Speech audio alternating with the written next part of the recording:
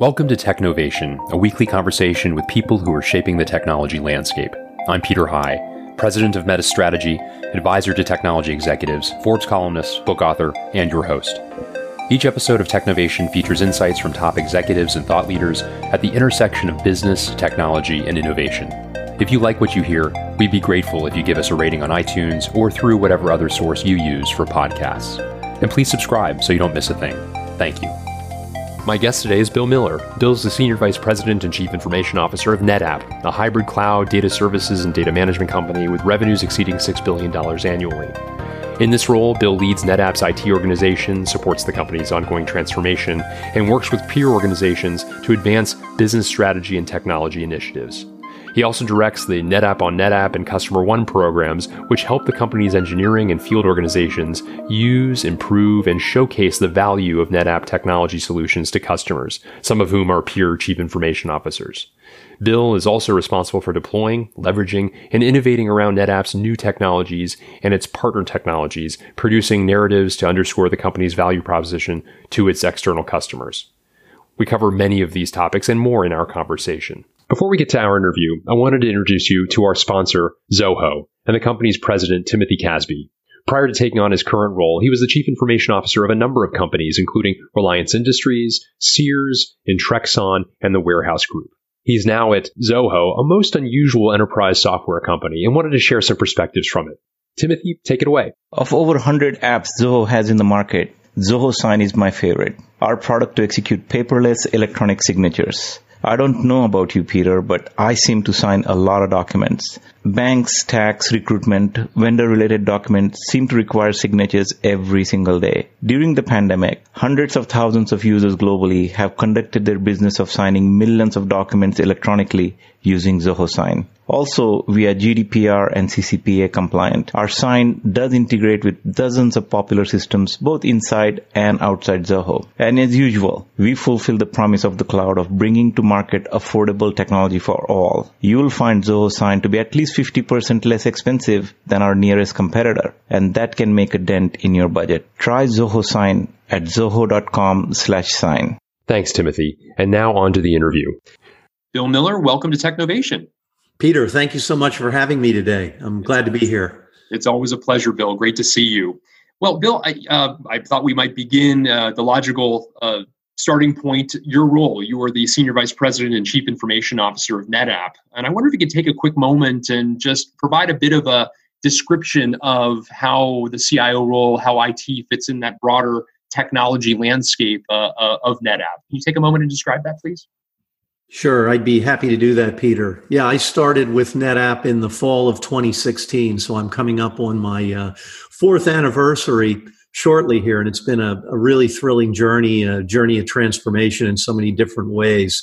The job at NetApp is a little different than some other CIO jobs. It may be similar to some CIO jobs in the Bay Area here, particularly companies who are building, designing, deploying IT solutions for IT customers. And I think that's a little bit unique from what some other CIOs do. So my role, Peter, has a bit of a duality, right? I'm expected to design, implement, and align solutions for the business, to run the business operationally, to provide the cybersecurity overlay that we all depend upon, and to run our operations for the company and stay current in delivering those capabilities and capacities to our internal NetApp customers, but also to many of our end customers. So that's one piece of the job.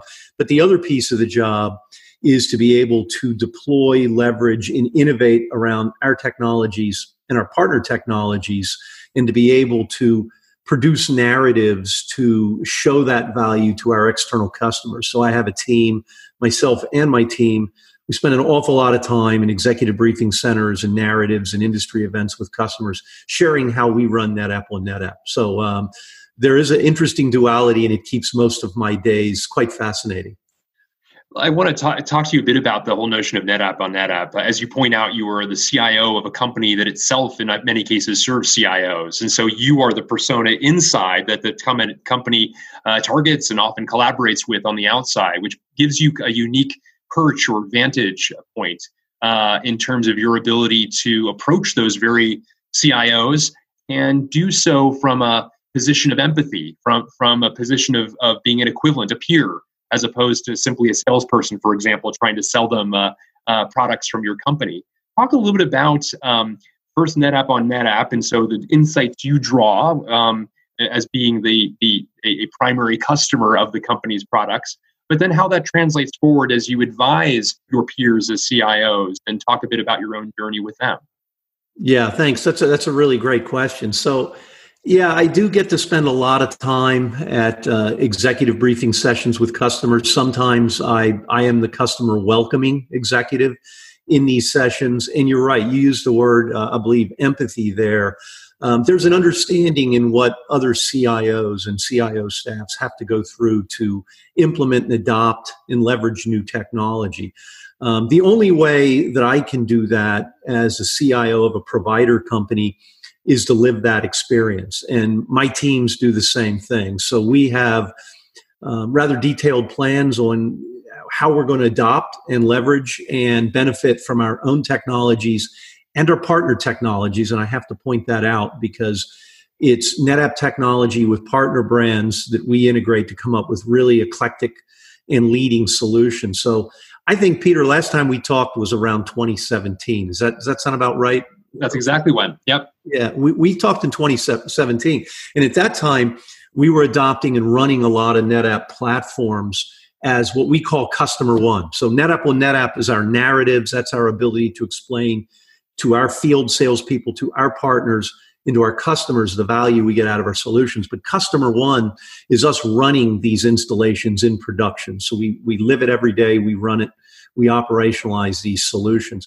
2017, we were spending most of our time setting up platforms and showing cost advantage and value and efficiencies that we'd achieved with different NetApp platforms and partner platforms running in our data centers. And we were able to then go to customers and say, look, we found a 20% efficiency and 80% efficiency in running these platforms in this innovative fashion. And by the way, we're happy to share that with you as a customer and certainly as a partner. Where we've come from, though, since then is a much more aggressive posture. We've built out an entire operating platform for our company called Cloud One. And it is a hybrid multi-cloud platform that allows us to run specific NetApp workloads that are containerized and mobile and portable in our private cloud utilities and our public clouds of choice. And all of that's connected through a very nimble data fabric. And we've branded that Cloud One. And at many of our events, we stand up and talk to our customers about how we've built, provisioned, and run this Cloud One environment that gives us a lot of flexibility and a lot of choice. So it's been a great journey of going from running and talking about cost benefits to actually engineering a hybrid multi-cloud world that we can live in. In the last year, Peter, we've gone beyond that. And this is really, really thrilling for me. We've built out a full DevOps capability on top of that Cloud One instance. I got a minute to talk about that. Can we talk a little bit about that? Please do. I'd love to hear more about it. Yeah. So when we looked at operating a company like NetApp, right, we have legacy platforms, applications, we have modern cloud utilities that we can talk about too. And then we have sort of customized software that gives us competitive advantage. And most companies have that. Most CIOs I talk to on a weekly basis have these particular workloads that are very germane and specific to their business. The problem is a lot of those age, right? They get stale. They're in yesterday's technology. They're hard to upgrade because operating systems and databases are no longer consistent with the platforms and the hardware that you're running in a data center. We used our Cloud One capability, our underlying hybrid multi-cloud infrastructure, to build a whole application development environment to basically convert a traditional enterprise to a DevOps-ready development organization. We brought the right people in to do this. We designed it and we purpose-built it. And we moved a couple of our key customer service applications, applications that faced our end-user customers, and we moved them into microcode-based new software incarnations that get us tremendous flexibility in the DevOps modern world. And it's really hard for traditional companies to do that. Look, if you're if you're a Netflix or an Uber and you're going to start from scratch and build a whole software suite with some venture cap, it's a lot easier to do that in a true DevOps capacity. It's much harder to do that as a traditional enterprise. But we've done that, and it's given us great value. And, one of the rare benefits I have in my job of a forward-looking organization like this is I don't have to worry about future apps development for in-house custom developed apps, and neither do most of our engineering teams because they've adopted this DevOps framework that we built. And so that's a rare pleasure, not to have to worry about how I'm going to develop my next generation of internal software applications. I wanted to also get back to the point that your company has built this ecosystem, which really brings to life a broader value proposition than simply going it alone. And I wonder, a great CIO also needs his or her own ecosystem of partners in order to deliver all that's necessary to serve the company first and foremost, and ultimately the customers of the company as well. And I wonder how. I know, having known you from past stops at Broadcom, for example, I know that right. You have an orientation towards this that didn't begin with NetApp. But I wonder if within a company that has really thrived by virtue of establishing these important partnerships, the extent to which that's colored the way in which you've thought about building your own ecosystem in order to ensure that your team is successful.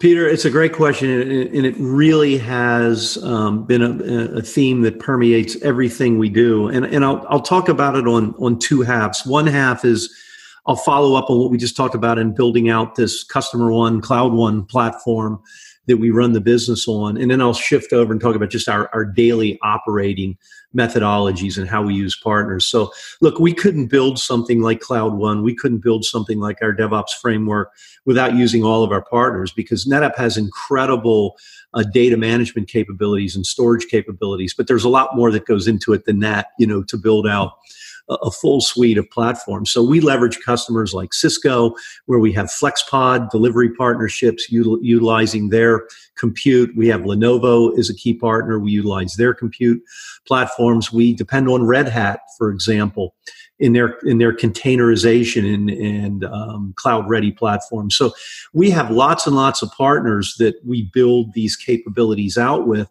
and that basically gives us a large ecosystem of capability. Again, it's around NetApp first, but we bring those partners in to build a complete and total solution. And to your point, we even extend that partner framework out to integrators. So we've used partners that we actually have in our go-to-market organization. Companies like Atos, companies like Trace3, who resell our solutions. We've partnered with their professional services groups to help us build these environments within NetApp. And then those teams can take that messaging out there to our customers as well. So we're not the only ones selling NetApp on NetApp in our NetApp solutions, but some of our partners can take that from a hands-on experience and take that outside and proselytize that across the industry. So it's really a great ecosystem, and it allows me to build a lot of great partnerships that are not only for the benefit of consumption within NetApp, but the storytelling that goes on how we deliver these things. And by the way, Peter, when I talk about this, I'm not saying we do everything we do better than everybody else. I think some of the things we do really well because they're narrow and they're focused on the things that matter to us.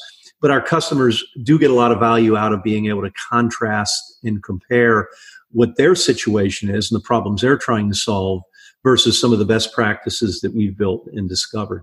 But let me say that I talked about in the preamble here, the second piece of this is we partner with a lot of great service providers, managed service providers. We have a couple of firms we use, for example, in India, that bring us incredibly valuable capabilities for maintaining our IT stack. We have today almost 50% of my IT full-time equivalents are in our India location in Bangalore. And think of the managed service providers we use in India as an extension yet of those teams to get us really effective follow the sun cost-effective labor. So it's a wonderful model of partnering, both on the inside, run the business, as well as developing these new concepts and capabilities that we can share with our customers. So we completely depend on that ecosystem of partners. Very interesting. And maybe you can take a moment, as we talk now, Bill, we're in the throes of the COVID-19 pandemic, the economic crisis that has resulted from it. Talk a bit about some of the lessons that you had derived here a few months in as to the role the technology plays in ensuring resilience of businesses. And I guess a separate question I would be interested in, what marks do you believe this has had on our businesses that will be indelible? What has changed even during, as we hopefully before long return to some degree of normalcy? What changes do you think might be permanent? Wow, that's a loaded question. You've asked a big question there, but I'll try to answer it through a couple of segments here. One is it reminds me of the old Yogi Berra quote: "The future ain't what it used to be." Right. Things have really changed a lot in the last several months, and I think we came out of the most heated upturn in the stock markets that we've seen in a very long time. We started the year in a very, very favorable position. We went into the pandemic, the markets fell apart, people panicked. I think there's been a lot of stress, a lot of emotional pent-up stress. We've seen some of that roll over into the streets here, and frustration and fear, rightfully so, of a lot of people here.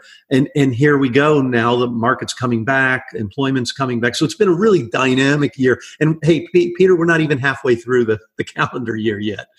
That's the amazing thing. But I think there are some things to take away from this. I'll leave two with you that I think are indelible. One is that real estate is going to change forever. Okay. And not just in this country, but around the world. And what I mean by that is the ability for most knowledge workers to work successfully from home or wherever they are, and do that productively, will change the nature of co-located labor and how we look at real estate and how we look at employing people in centers of mass, right? We've already heard many big tech companies come back and say, we really don't anticipate having a high density occupation of our campuses until after the beginning of the next calendar year, right? So what that says is there's confidence in a new operating norm, and that will change, I think, our distribution of our workforces and our real estate philosophies associated with that for a long term. I mean, there used to be a number, Peter, that was around 150 square feet per employee. It was like a magical number for commercial industrial real estate, meaning if I look at break rooms and cafeteria and exercise areas and cubes, if I could get that into the neighborhood of 150 square foot per employee, particularly in places like New York City and San Jose and San Francisco, where real estate's very expensive, I was going to be best in class. I'm not sure we haven't shattered that with hoteling and work from home and a new business model that we can deliver to knowledge workers in the future. And there's only a handful of industries that are going to be able to probably not quite recover from that, and those are hardware labs and wet chemistry and chemical industries where you kind of have to be there to make it happen full time. But I think we've seen that occur. The second major factor, other than real estate and employee placement, is cloud. And what's really emerged as companies have moved aggressively to the cloud. And I look at our company, and I think we've done some great things to move to the cloud. The cloud has been a real insurance policy for most companies operating through this era of a no-touch or certainly low-touch on your assets because of COVID-19, because of the fear of going into shared workspaces. And we've seen companies that have adopted cloud being able to operate much more nimbly and being able to operate much more comfortably and to be able to be agile around change because of their cloud footprint. Does that make sense? It does. It does. Absolutely. And I could see that as a factor that determines who now and in the future will be resilient and who will not. Yeah, let me give you a couple interesting examples here. We rolled out what we labeled. We used a company called WorkSpot, which was a cloud VDI solution. We've labeled that the NetApp Virtual Desktop, and we rolled that out approximately a year ago. But we rolled it out for security reasons. We wanted to make sure that contractors and temporary labor that came in and worked for engineering, customer service, IT, other departments that came into the company and touched our intellectual property and helped us manage our business, did that in such a way that intellectual property couldn't escape. It couldn't go out the back door of a managed service provider. So we built this NetApp Virtual Desktop. And by the way, companies have been building VDI solutions forever. They've been using VMware, Citrix solutions. They've been setting up data center racks of equipment and allowing outsiders to come into the company that way. The problem is it's not very flexible. It doesn't take into account locations around the globe. So we went to a WorkSpot, which is a new totally cloud-based subscription model that allows us to spin up a NetApp virtual workstation within 1 hour. So from anywhere in the world, we can bring in a contractor and having them operate securely. And that was the key for doing this securely within 1 hour. And then we could spin that environment down when that contractor went on his or her way. What we didn't quite appreciate was how valuable that would be in the face of a pandemic. So the example I would use, I think just resonates amazingly, is Peter, we've hired a bunch of Indian new hires around our Bangalore facility. And I don't know if you've tracked the pandemic handling in India, but the lockdown there was more severe than any other place on the planet, in the sense that the local police, just because of the number of people that were essentially in the streets, the police said you can't go out unless you have a letter from the government that says you can leave your home. So we had employees that could not go to our facilities for a series of quite a few weeks. We onboarded new employees that we could not get a laptop computer to in that period of time. And we're not alone. Other companies had these similar challenges. We were able to onboard employees in India with laptops, use in some cases, these were laptops they used in college or at university if they were new college grads. And we were able to drop that NetApp Virtual Desktop image over the internet onto that device and have those new employees come in and start being productive day one in our business without ever setting foot on campus and without ever having received an asset or having been formally onboarded into the enterprise. That's amazing when you think about the productivity that yields to your company and the flexibility that yields to your company. Yeah, I think really interesting points that you make. I also wanted to ask you, Bill, as someone who's been a CIO multiple times over, and you're saying I'm a repeat offender?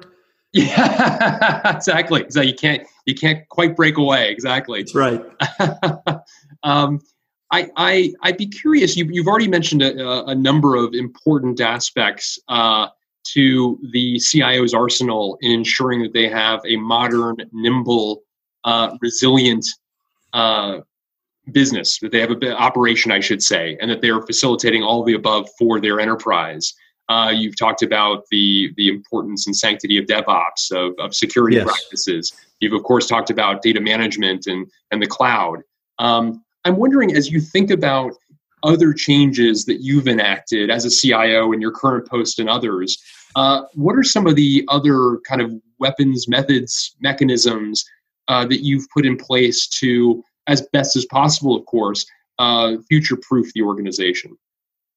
Yeah, I think it gets back. Thank you for that question, Peter. It's a really great question. And in our case, in this company, and some lessons I've learned elsewhere, right? And actually, it's more foundational than that. It gets me back to why I came to NetApp in the first place, and that was really the drive to be involved in pushing the essential nature of data forward. Okay, so you're familiar with some of the articles that were published last year. Data's the new oil. Okay, well, right. Well, what does that mean? Well, what it means is your business is going to need to leverage its data in any field you're in. It doesn't matter what field you're in. You're going to need to leverage data for competitive advantage. And I even talk to mission-driven organizations, Peter, not-for-profits and other organizations that have a strong mission. They need to help serve their constituencies through the data that they have available to them.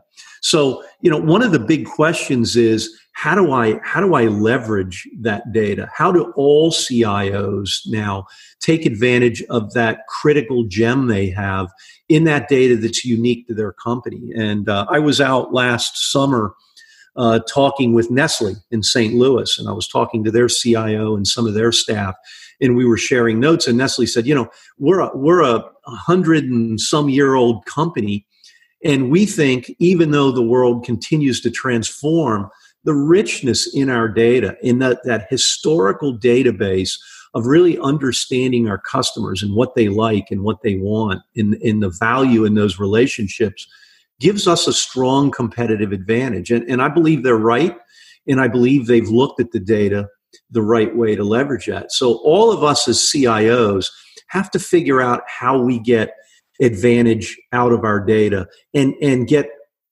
a competitive differentiating advantage versus our competitors. So let me give you an example. We've rolled out at NetApp, since I've been at the company, somewhere in the neighborhood of about 150 bots using using a variety of automation platforms, some of those internal, some of those external. But we've rolled those bots out across, I think over half of them are in finance workflows that have been automated, Peter, including our quarter-end closes. So it's very hardened technology that helps us run these bots 7 by 24 by 365. We've rolled out really interesting bots in legal, in indirect procurement, in HR, and a lot of them in supply chain and customer service. Some of these, tying into our knowledge management systems to be able to get customers the knowledge documents on our products they need, all through a very simple interface. And some of this being voice rendered through chatbots.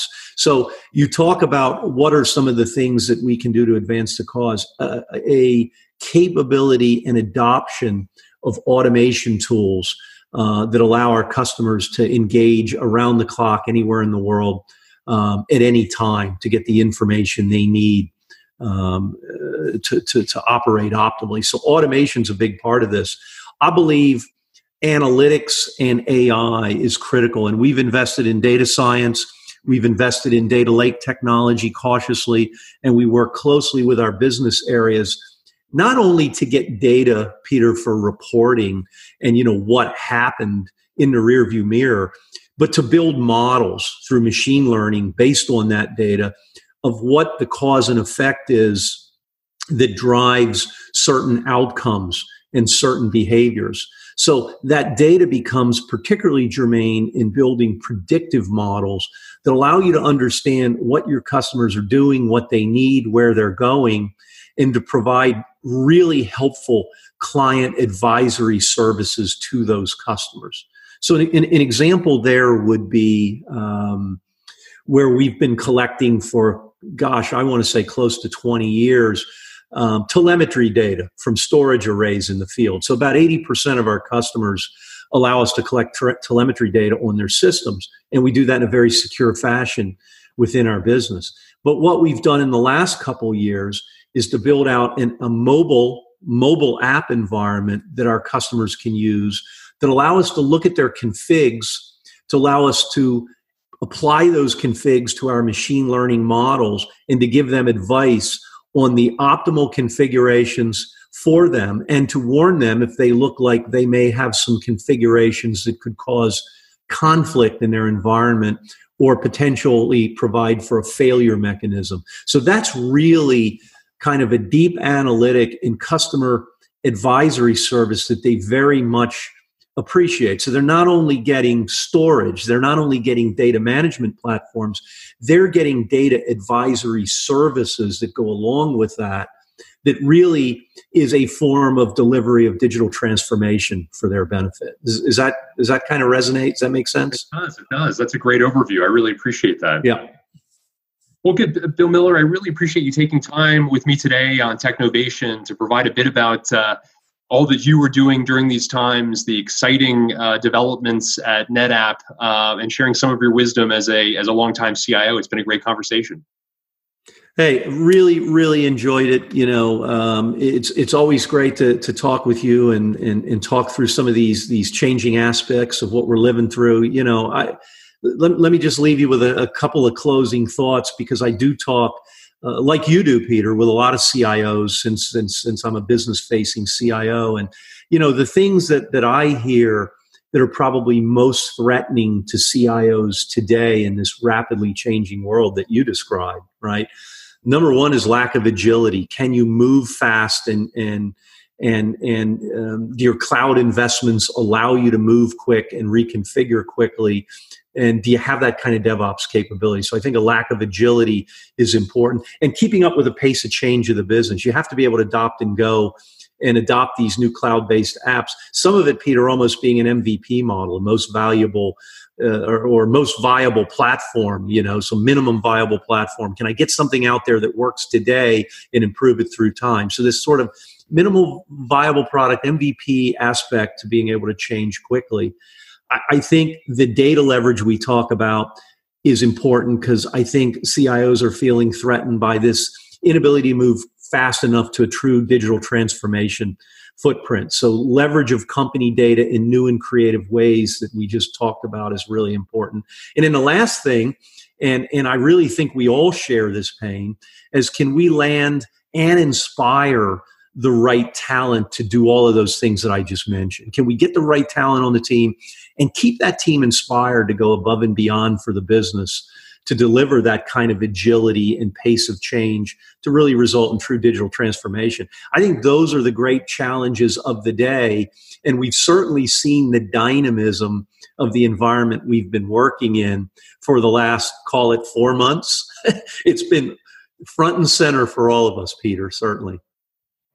Well, Bill, thank you so much. I appreciate you sharing that perspective and all of your perspectives. It's been incredibly enlightening and emblematic of the depth of your experience as a technology leader, as well as the breadth of your network and the insights you draw. So thank you again. It's my pleasure to have been here. Thank you so much. Thanks for tuning in. Please join me on Thursday when my guest will be Jason Ruger, the Chief Information Security Officer of Lenovo and the Head of IT for Motorola's Mobile Business Group.